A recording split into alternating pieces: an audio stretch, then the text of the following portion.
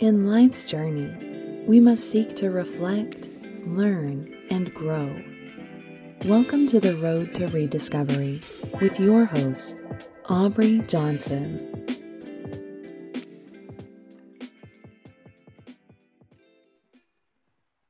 Hello, everyone, and welcome to another exciting episode of the Road to Rediscovery.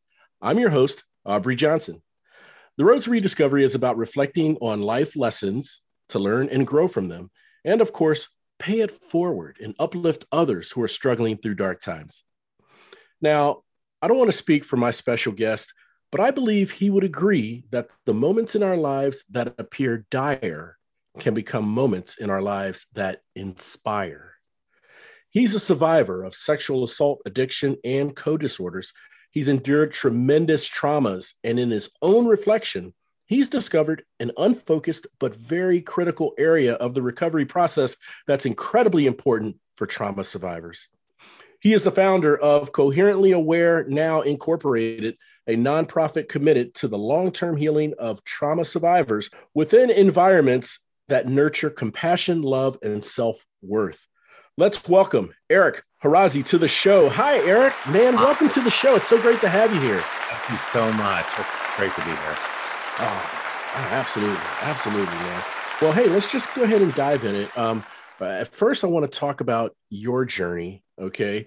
And just the different barriers and obstacles and things you had to navigate through in your journey. And then we want to talk about the inspiration behind that journey for the great work that you're doing today, right?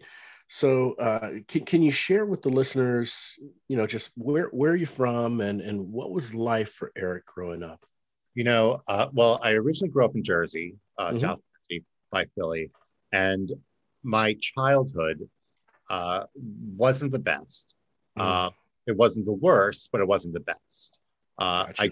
I grew up in a complete family. My father died when I was 14 years old. He died at 2 years old of cancer. He was an abusive father, and so our household wasn't that safe. My mother was codependent on that relationship. It wasn't the whole household wasn't a safe place for me and for my sister and for my mother at the same time. My childhood was very hard. Later on, after my father died, I didn't talk to my mother for about 7 years. We got into an argument. So at around 17, we stopped talking. So I was kind of left without any parents. And thank God for my grandparents who stepped in and kind of took that role to guide me as much as they could. So early on in my life, I had trauma.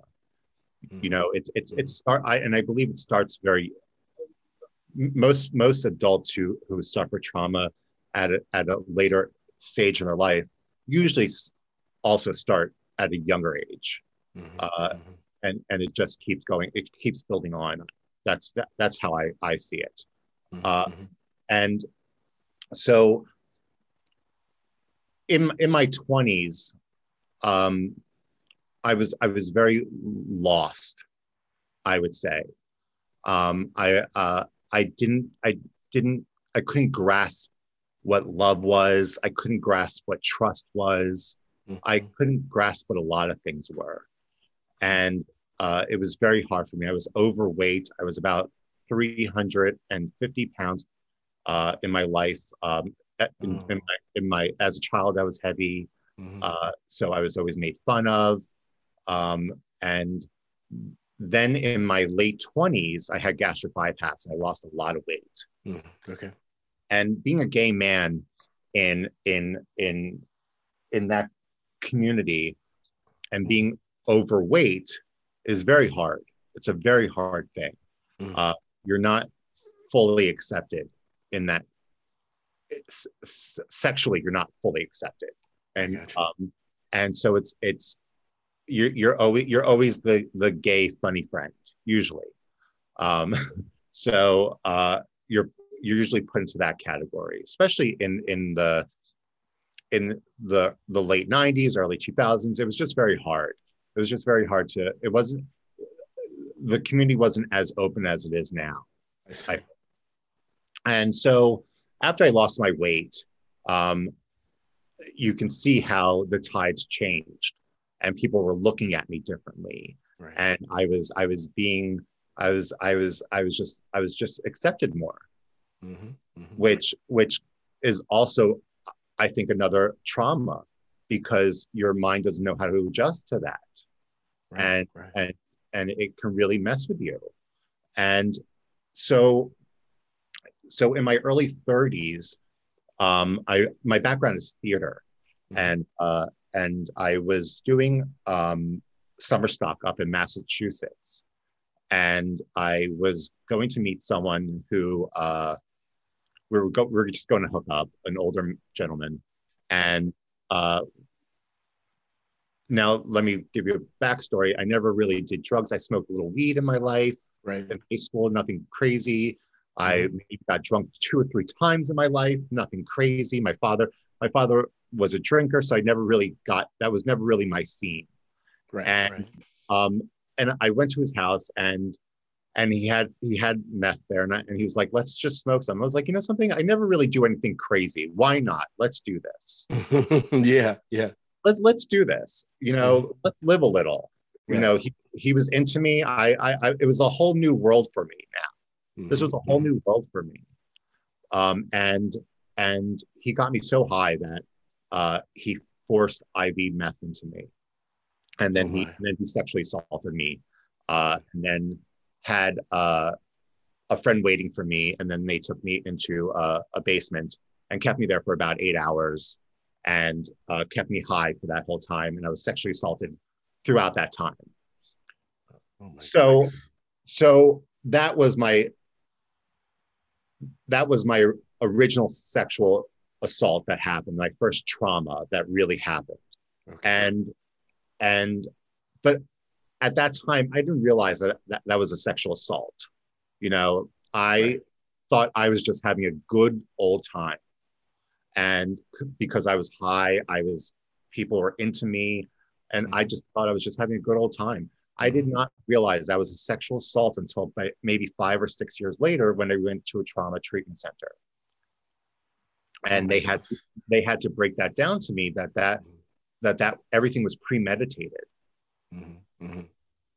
And just because my my voice was saying yes, my mind was still incapacitated, and I was not able to really make my own clear decisions.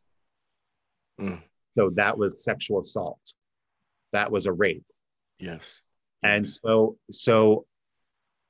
so it took me by surprise, actually. It really did take me by surprise. I would And think so. I mean, how do you process something like that? Let's say you mentioned kept you in the basement for 8 hours.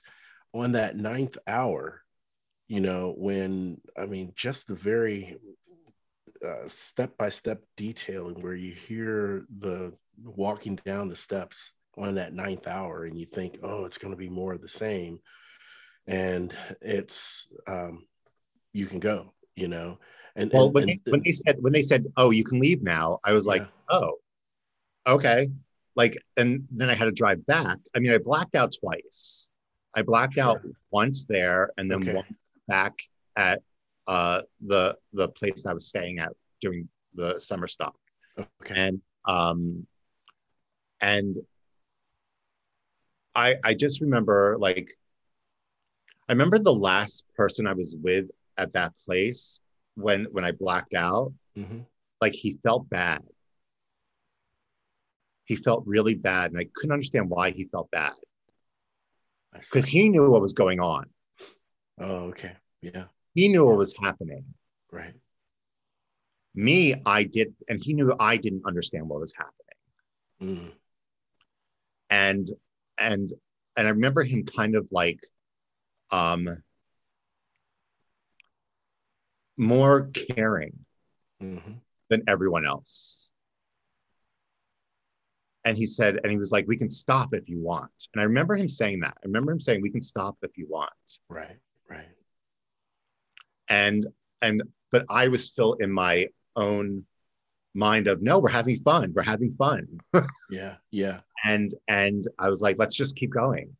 And when they told me that I can leave, I was like, oh, okay, we're done. That's it. Oh, okay. But So, when I went to the treatment center and they told me what really happened or what was going on, and I said, the first thought that came to my mind was, oh, they didn't really like me. Like that's where my mind went, was that I wasn't being like, no one liked me. I see. I which, see. which just showed where my self-esteem was. Right. Yeah. And I mean, I, let me ask you this, Eric. Did they know where you came from? In other words, um, were these, or was this gentleman,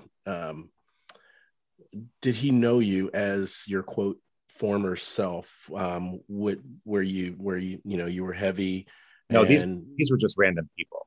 okay, all right. So they had no idea of knowing that you've had this journey in getting, the surgery and losing the weight and now starting to get looked at. And in your mind, it's opening up a whole new world, like you mentioned. Correct. And so the fact that you haven't had this type of attention can really, really, I can see why it was a number of years when you were in the program and it was revealed to you that it was sexual assault.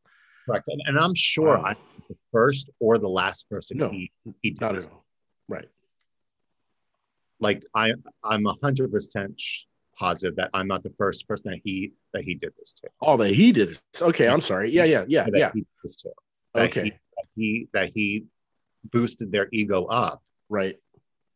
to do this to, or knew that they never used drugs before Mm-hmm. and did this to. Because once you get an IV drug into you, Mm-hmm. it really becomes part of you. I see. It doesn't really leave you. It's a whole nother beast. Mm-hmm. It's a whole nother, it's like bloodlust. It's this whole nother thing. And I became an addict right away. That was my next question. Yeah. Was that a springboard to addiction? Especially getting a strong hit like that for the very first time ever. And then, after that phase goes right away. I could not wait for my next hit. I see. I got a job right after that in Nashville. Mm-hmm. And I drove down to Nashville. On my way to Nashville, I won the lottery. Nice. I won $40,000 on a scratch off. Wow. Yes, I won $40,000. I'm jealous. $40,000 on a scratch off. So now I'm this brand new addict with 40 grand. Oh my God. 40 grand in his pocket. And the first thing I did was I moved into cast housing for the theater that I worked at. Right. And I had a few days off before the actors got there and everything. And what I do right away, I looked for drugs. Mm-hmm. Because I was now a newborn addict. Yeah, and has a hold on you. It had a hold. And then that was an 11, 12-year addiction. Wow. On and off for 11, 12 years. I could not get rid of it. My goodness. Yeah, that's a long time to be addicted. And my goodness, usually you hear the stories, right? People either wind up in jail or dead or overdosed. And you're still here. And That's absolutely tremendous. Now, Eric, I want to see if we can talk about what was that defining moment where you realized or someone told you, or it was just divine intervention or something that made you realize you can't live like this. I overdosed. Okay. Okay.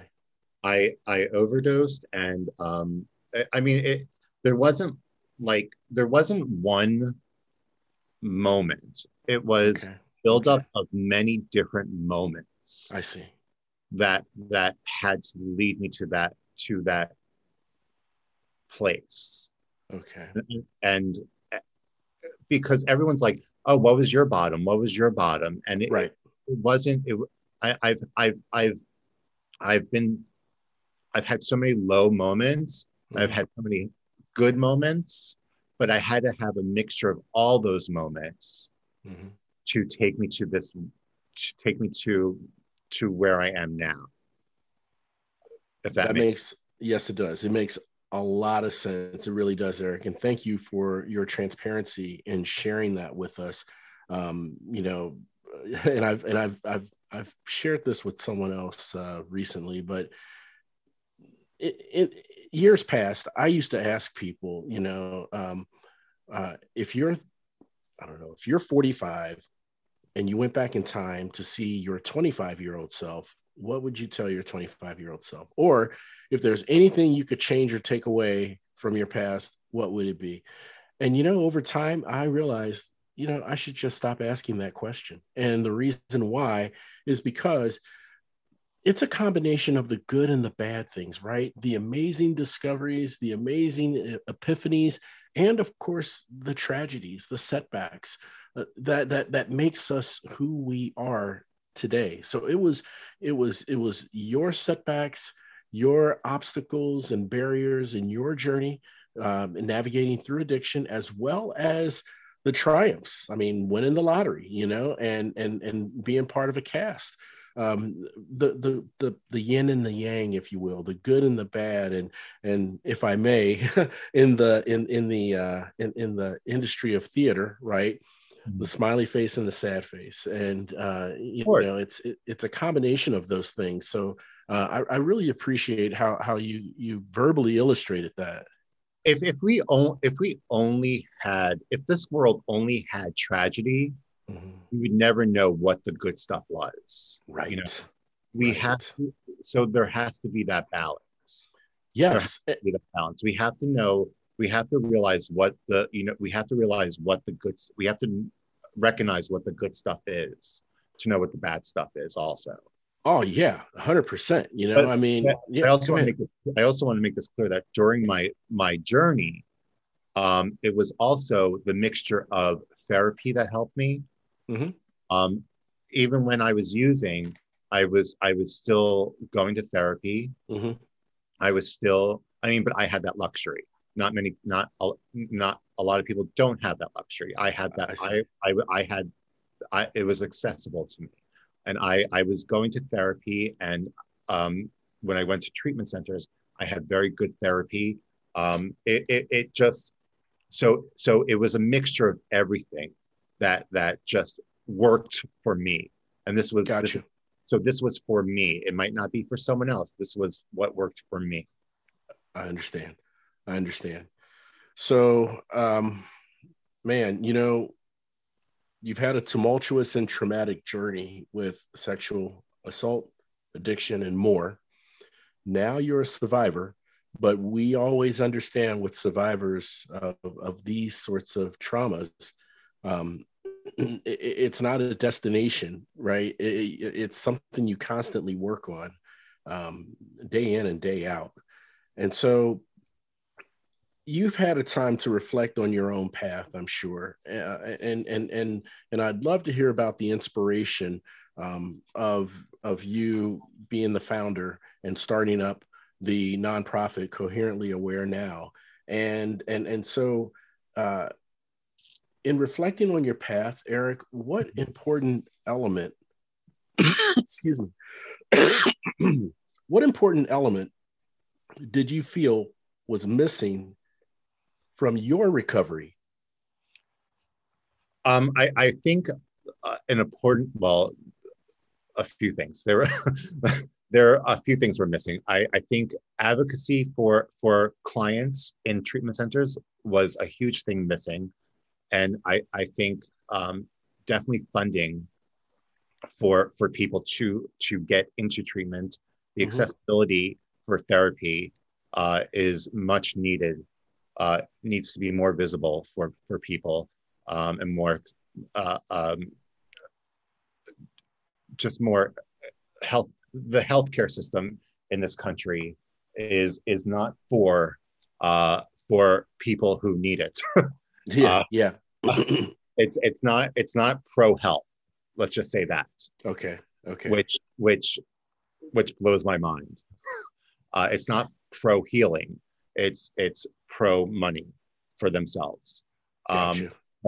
So that, I've had insurance. I haven't had insurance. I've been able to get into treatment centers. I have not been able to get in treatment centers. I am a vocal person myself. So advocating for myself isn't that hard for me. There are people who it's not that easy for. Right. And so they usually do not thrive as much in treatment centers, and they don't normally always leave there the best that they should from a treatment center, or they don't normally get what they need to get at a treatment center. So I think that is lacking, and so that was something that's why when I made this nonprofit, I wanted to make that a very big thing for us. And so those are two major things that were missing in treatment centers, and regulating treatment centers are also a thing that's missing.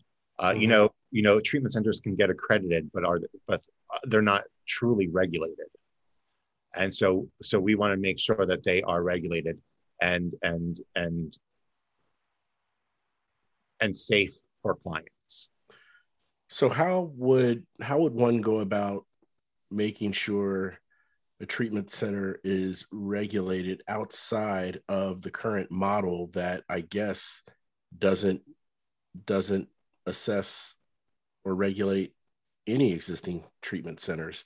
Is there a regulation model that you have to build or partner with other nonprofit groups to hold these treatment centers accountable?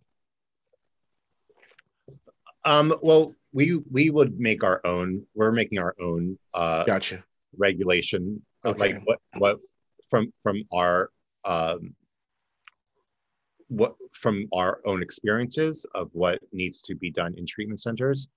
So we will be making our own, and we'll be going there every week. Well, hopefully every week or every 2 weeks to make sure that clients are feel safe, Yes. are getting the correct therapy that they need, Yes. that they that the food is okay, that the sleeping arrangements are okay, that for LGBTQIA, that their pronouns are being addressed correctly. Right. These are little things that people don't think about that but need to be taken care of. These are things that make people feel okay and feel safe. That's right. And some people, some clients, like I said, just don't feel comfortable enough to advocate for themselves. So we just want to make sure we want to advocate with them, not for them, with them. Right. Because at some point, people are gonna need to learn how to use their voices, and we want them to know that they have a voice to use. Yes, and Eric, it sounds like your organization creates a springboard to manifest that empowerment for these individuals. So over time, I'm sure they will be empowered to have their own voice when it comes to, expressing something they feel is wrong or not right. Man, this is absolutely, excuse me, tremendous, absolutely amazing, because there's a level of trust that your organization establishes with these people that goes beyond just the trust for a quote safe space to handle or treat you for addiction or to treat you for trauma, but it's also the small, I mean, not small things, I take that back, not the small things, but it's the details that that like you said, a lot of people don't pay attention to. Yep. I mean, the pronouns, and I mean, is very important. Just making sure that the environment is a space of diversity, right, and inclusion, and so everyone is equally respected, on an even plane throughout this environment, and that trust that you establish, I think reinforces that safe space in your organization. And I think the good thing is, or the relatable thing is that I'm not a person who is just doing an organization just to do an organization. Doing organizations because I've been there. Yes, I yes. I've been in 8 treatment centers, Mm-hmm. and I know what goes on there. I know what has worked and what doesn't work. I've been attacked by staff members. I've I've Mm-hmm. I've not been felt I haven't felt safe in treatment centers. I've felt very safe in treatment centers. So I know I'm a person who is someone who would use this nonprofit, who if I need to reach out, I would call this nonprofit. Makes sense. Makes sense. You have to ask yourself, if if I were needing help or treatment or assistance, would I visit my place? Yes, and that's how I designed it. I designed it of Mm-hmm. everything. And as I designed this, I kept asking my questions. Well, what would I want? Right. What would I Right. want? What did I need? Mm-hmm. What if I had this? What did I need when I was in treatment? Yeah. I need someone to care about me. That's what I needed. Right. Not Right. that I didn't have people caring about me. I had my family. But beyond my family, beyond the therapist, Mm-hmm. beyond the people who worked at these treatment centers, Yeah. I needed to know that that there are people who when I was in a treatment center, and I could not, that one treatment center where I was attacked in, and I could not get heads or tails out of anyone, and I had nowhere to turn to. My family couldn't help me. Mm-hmm. The treatment center was a shit show. Um, Mm-hmm. who I had no one to turn to. I had no one who can help me, and I Horrible. looked like the crazy person. And Right. so I was like, if I had someone who was credible enough, or if I had a place that was credible enough to back me up, that's what I would love. Gotcha. Wow. Yeah. That's very important for someone who feels like they're lost Yeah, and feels as if they don't have anyone in their corner, and right. that's very ironic, because when you go to a treatment center, you that's their job, to be in your corner, and to have your back. But to go there and not get that, it's like, well, But and it's hell, not. I'm already here. But it's Where not. can I go? You know what kills me? It's not that they're not, like, a lot of some of the staff members are, but they just can't do anything about it because of the. Politics. Yes, 100%, Okay. a hundred Okay. percent, and they Yeah. can't do anything about it, or they won't do anything about it because they don't want to lose their job. 2, they can't say anything. 3, like they just, the administration is shit, and it's Mhm. Mhm. and I'm sorry, can I curse? Sorry. No, you're good. You're good. Yeah. No, you're and perfectly fine. and so they want to have your back, but Hmm. they can't, and Gotcha. um and so they're kind of stuck, and Yeah. um and which is still horrible, because do you care more about someone's mental health, or do you care more about your resume? Right. Think about the integrity of the company that you work for.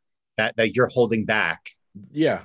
That you're Yeah. holding, like, do you really want to work there if you have to hold back? Right. Like, how great is this place that you're working for? Yeah. Yeah.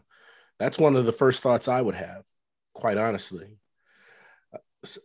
Wow. Yeah. I mean, very poignant questions that I think you should ask yourself. And these people, you know, I mean, I understand you have mouths to feed, but there's your personal integrity, right? And there's the integrity of the company. And if they are not aligned and the company is compromising more or not fixing something that is very apparent that needs to be addressed, then it makes me wonder if the outside world kind of reassesses what they perceive or how they perceive me because I'm associated with this company. Yeah. You know, I can't help but think that, you know, and so speaking of the difference in these treatment centers and companies, Eric, I have just a couple last questions to ask you. Sure. I want to talk about how treatment centers address trauma. Okay. Mm-hmm. And how Coherently Aware Now addresses trauma. Now there's you know, I don't need to tell you, there's so many different types of trauma: physical abuse, abduction, war, near-death experiences, a lot more, right? Yes. So in the healing process for these survivors of these types of traumas, and in the healing process and treatment, is it a matter of quote, different methods work for different people? Or is it more of a community effort, you know, in the organization, creating that quote safe circle, that safe space? Or is it a combination of both in addressing the trauma? You know, I went to a really great trauma treatment in Ocala, Florida. And one of the first things that we're told, you know, they would do this family week, and in the beginning of family week, they would start off with saying, just so your family can understand, is trauma is trauma is trauma is trauma. Okay. Which means no matter what trauma, it's trauma. Gotcha. And so, I mean, listen, I'm not a therapist. I'm just someone who's experienced stuff. Right. And so for my trauma, my healing might be different from someone else. Gotcha. You know, I've been to trauma with people who were in war, people who had domestic abuse, people who were self-harmers, people with DID. So I've been in with all types of people with different trauma. So, but mine was my therapy was designed for me. You know, we might have had some of the same assignments that we had to do, but mine might have looked different when I did mine. Gotcha. Compared to someone else. Okay. Now our individual therapy could look totally different than our group therapy. Yes. And I wouldn't know what's going on in their individual therapy. Okay, so it sounds like a combination. Yeah, I mean, so the overall process. Yeah, so and then we, you know, the reason why I named our website www.thesafecircle.org was, it took me a while to come up with that name, because and I'm thinking of all the times that I was in different treatment centers, and we would sit there in our group sessions, and we would sit in our circle and share either our stories or our assignments or whatever we would do in our group early group meetings or whatever. Right. And they would say, it would always start off with, remember, whatever we say in our circle here stays in our circle. It's safe. Mm-hmm. And that's where I came up with the safecircle.org. Love it. Love it. So yeah. So I mean, I think trauma therapy can look the same for many different types of trauma, but can also look totally different. I know that sounds like I'm avoiding the question, but it's so true though. No, I don't feel like you're avoiding the question at all. I don't feel that answer sounds as if it's avoiding the question. To me, it's spot on, and the way you described it kind of turned that light bulb on inside of my head. It can look the same for everyone, but it can also be different. And trauma is just that, right? Like you said, trauma is trauma is trauma is trauma, whether it's war, whether it's childhood abuse, physical abuse, abduction, it's all trauma. And so, since we're all different as people, the common denominator is trauma. It can look the same for multiple people, but it can be totally different as well. And then you so eloquently talked about the individual therapy and treatment as well as the group therapy, and that turned on that light bulb as well, Eric. So I really appreciate you sharing that. And also my healing could also take a lot quicker than someone else. Like I know someone who was in a treatment center for about 14 months, where I was only in there for about 60 days.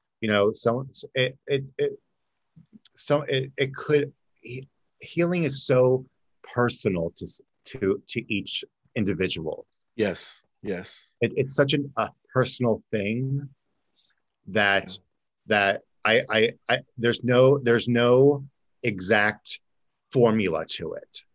Right. Yeah, that's what makes it personal, right? It's not a cookie cutter. It's not a template. Yeah, there's no exact formula to it. There might be certain things that therapists do to help guide it, but there's no exact formula to it. Understood. So I want to ask you about the name, Coherently Aware Now. So what kind of resonated with me when I heard the name of your nonprofit, those two words right there, coherently aware. And the reason why it it kind of perked my ears up is because on the Road to Rediscovery podcast, we have something called the 4 cornerstones to personal growth. And one of those cornerstones is self-awareness. And, there's past episodes and workshops and stuff that really unpacks what self-awareness is, what it looks like. How do you know when you have it? How do you know when you don't? How can you get it? All this good stuff, right? So we talk about self-awareness a lot. Now, can you explain to the listeners, with your company, with your organization, the essence and the meaning of being coherently aware? The essence and being coherently aware. For a long time, and I'm going to talk about with my essence. For a long time, because I believe that my essence was put into this nonprofit. I wouldn't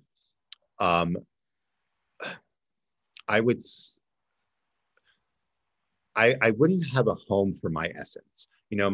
My essence would float around me, and I was just such an empty shell. And I would have to reach up every time I needed to use it, and I would throw it back into the air when I was done with it. And once I started healing, and once I started to really come into myself and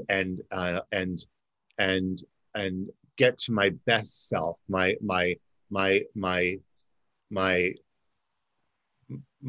higher self, right? And my essence would start finding its home in my body, and that's how I knew I was really, really healing is when I didn't have to start reaching for my essence anymore. Gotcha. And that's what I think. That's what I think that being coherently aware is when you don't have to reach for your essence anymore, and your essence is now finding your home in your body, and you're completing that best self of who you are. I see. Well said. Excuse me. Well said, Eric. That makes a lot of sense. Your essence is home. You don't have to reach for it. And that's when you are becoming coherently aware. Thank you so much for sharing that with us, Eric. So can you share with the listeners, how can the listeners connect with you and learn more about Coherently Aware now, and how can they follow you on social media and those sorts of things? So they can go to www.thesafecircle.org. Okay. That's our website. They can go donate on that page also and read up on our website. Great. My stories on there also. We have a Facebook page at Coherently Aware Now. We also have our Instagram page, coherently_aware_now. And then you can go to my TikTok page, Go Unstuck Yourself, and follow me there. Go Unstuck Yourself TikTok page. Yeah.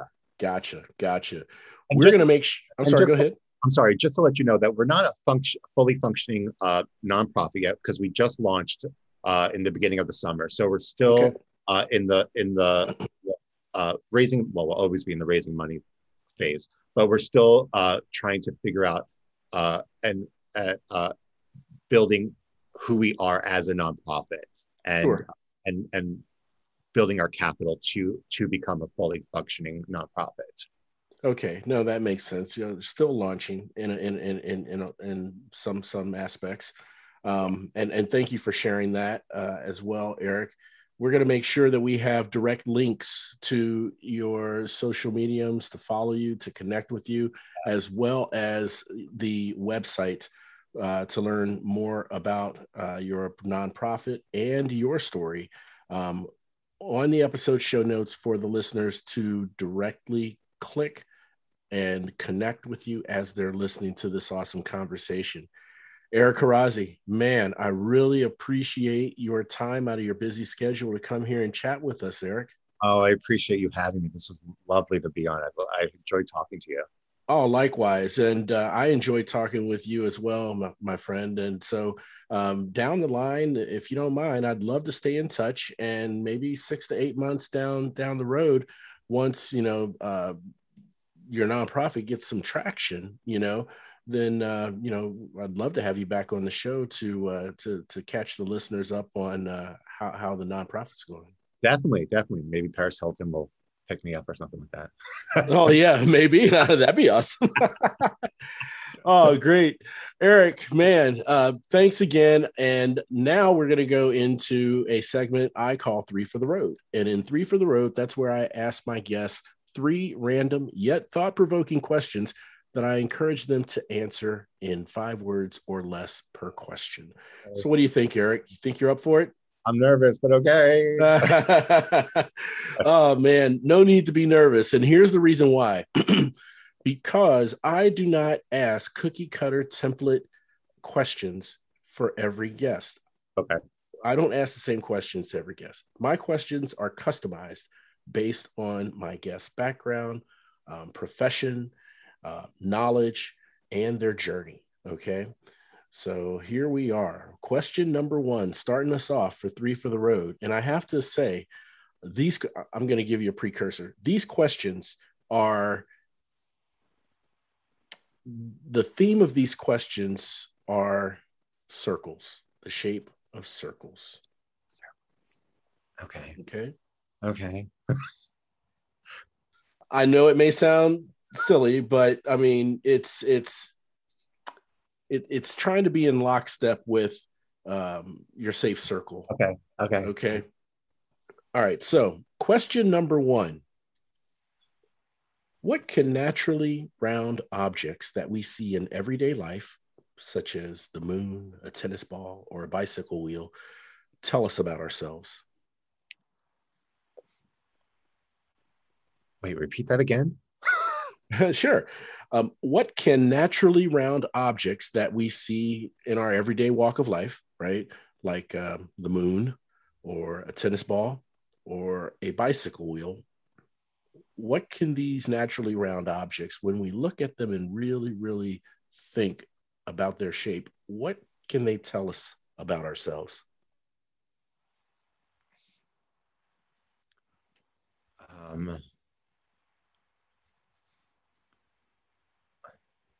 Wow. Oh my God.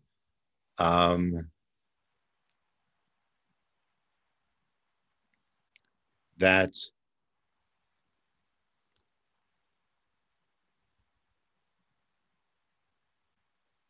Wow. Oh my God.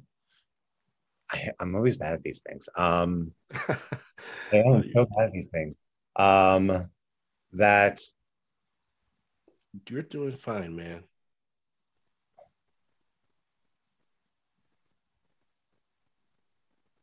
that you don't know where the start or the end of the line is. Okay. Where it starts or where it finishes. I got you. I got you. I know what you're talking about now, Eric. You don't know where the start is or the finish, where the finish is either. And that's kind of in line with what I was thinking as far as what the shape tells me. Yeah. The shape tells me our journeys can be endless, right? Yeah. Because you see, you have a wheel on a vehicle and the wheel turns. Well, it can keep turning and keep going as long as you want on the journey. So that shape can tell us the journey of our lives can be endless. But it's the same as what you're saying. No end, no begin, because it's just continuous. All right, man. Great job on that first question, Eric. Thanks. So question number 2. Does a person's perspective of the safe circle change in your organization from the day they start to the day they leave?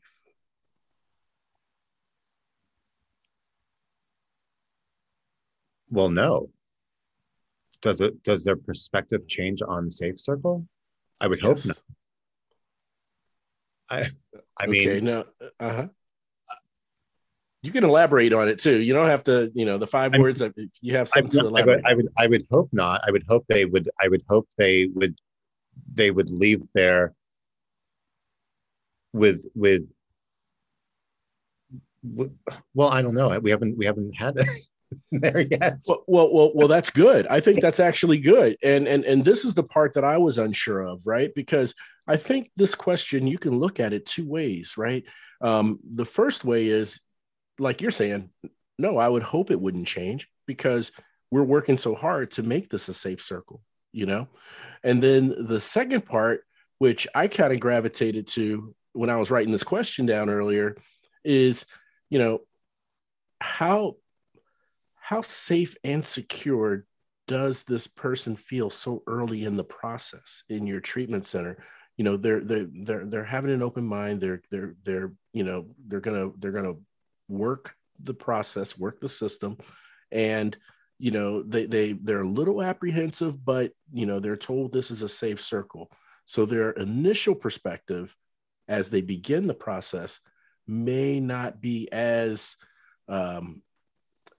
they're engaged, but not as comfortable because they're still trying to feel their way through. Whereas when they leave the process, you're 100% on that. You're 100%. Okay. Because when I went to treatment, I was so untrusting of people, and by the time I left, my whole demeanor of those people who helped me changed. Gotcha. So yes, you're 100% on that. So gotcha. Yeah, I think their outlook on what the safe circle is would change. You're 100%. Yeah. No, that's fantastic. I mean, plus me, I'm a hopeless optimist. I always like hope for the best. but and thank you for sharing your experience of your level of trust going in versus how it really elevated going out. So, all right, Eric, topping us off for question number 3 for the road. It's kind of a fun question. I like this one. Name a circle-shaped food that would be good to eat within a circle of friends. Oh, pizza. No doubt about it. Pizza. There we go. That was the easy. I'm a pizza fan. That's just that's right away. No doubt about it. Hey, pizza's my go-to, Eric. It is, and some people say I'm a pizza snob. No, I just know what I like. Listen, I grew up in Jersey. Yep. And now we live in Florida, so it's hard to get that good pizza. So yeah, no, I bet. Yeah, I lived in Cincinnati for many years growing up, and there were certain pizza places I loved there. 6 years ago, moved down here to North Texas, and yeah, while they have great Mexican food and they have great barbecue, you can't find a good pizza joint hardly anywhere. Yeah, no, that was the easiest question out of all. No, that's great. No, and one last thing I just want to say about this, which I'm sure you've already observed, being a pizza fan such as myself. Isn't it interesting how a circular shaped meal gets into a square box and the slices are cut in triangles? A lot of geometry going on there, But also like a good Sicilian, so don't get me wrong. Oh, okay. Then yeah, then that takes the triangles out of the equation, I'm sure. I also like a good Sicilian. Oh, I can dig it. Eric, man, thanks again for coming on the show, man. It's been so great chatting with you. I've really enjoyed our conversation, man. Yeah, me too. All right. Thank you for me. Oh, no, absolutely. And I want to thank all of you for tuning in and listening. And as a quick reminder, the Rediscover Roadmap digital course is now available. This course allows you and shows you how to take an introspective approach to your personal development and accountability using the 4 cornerstones of personal growth. That's self-awareness, humility, gratitude, and service to others. For a free preview and to register, visit roadtorediscovery.com/course. That's road, the number 2, rediscovery.com/course. And most importantly, everyone, if you have a loved one or a coworker or a friend who seems to be at the end of their rope, they seem lost, going through dark days of despair, and just seem as if they have nowhere to turn, I humbly ask that you please share this show with them, because on the road to rediscovery, there are 2 things we want our listeners to know. Number 1, there's always hope. And number 2, you're not alone. You're never alone. The road to rediscovery, it's part of a movement, a revolution. And guess what? You are now part of it. We're all roadies on this journey of life, and it sure feels good having you on the road with me. Thanks again for listening. We'll chat again soon.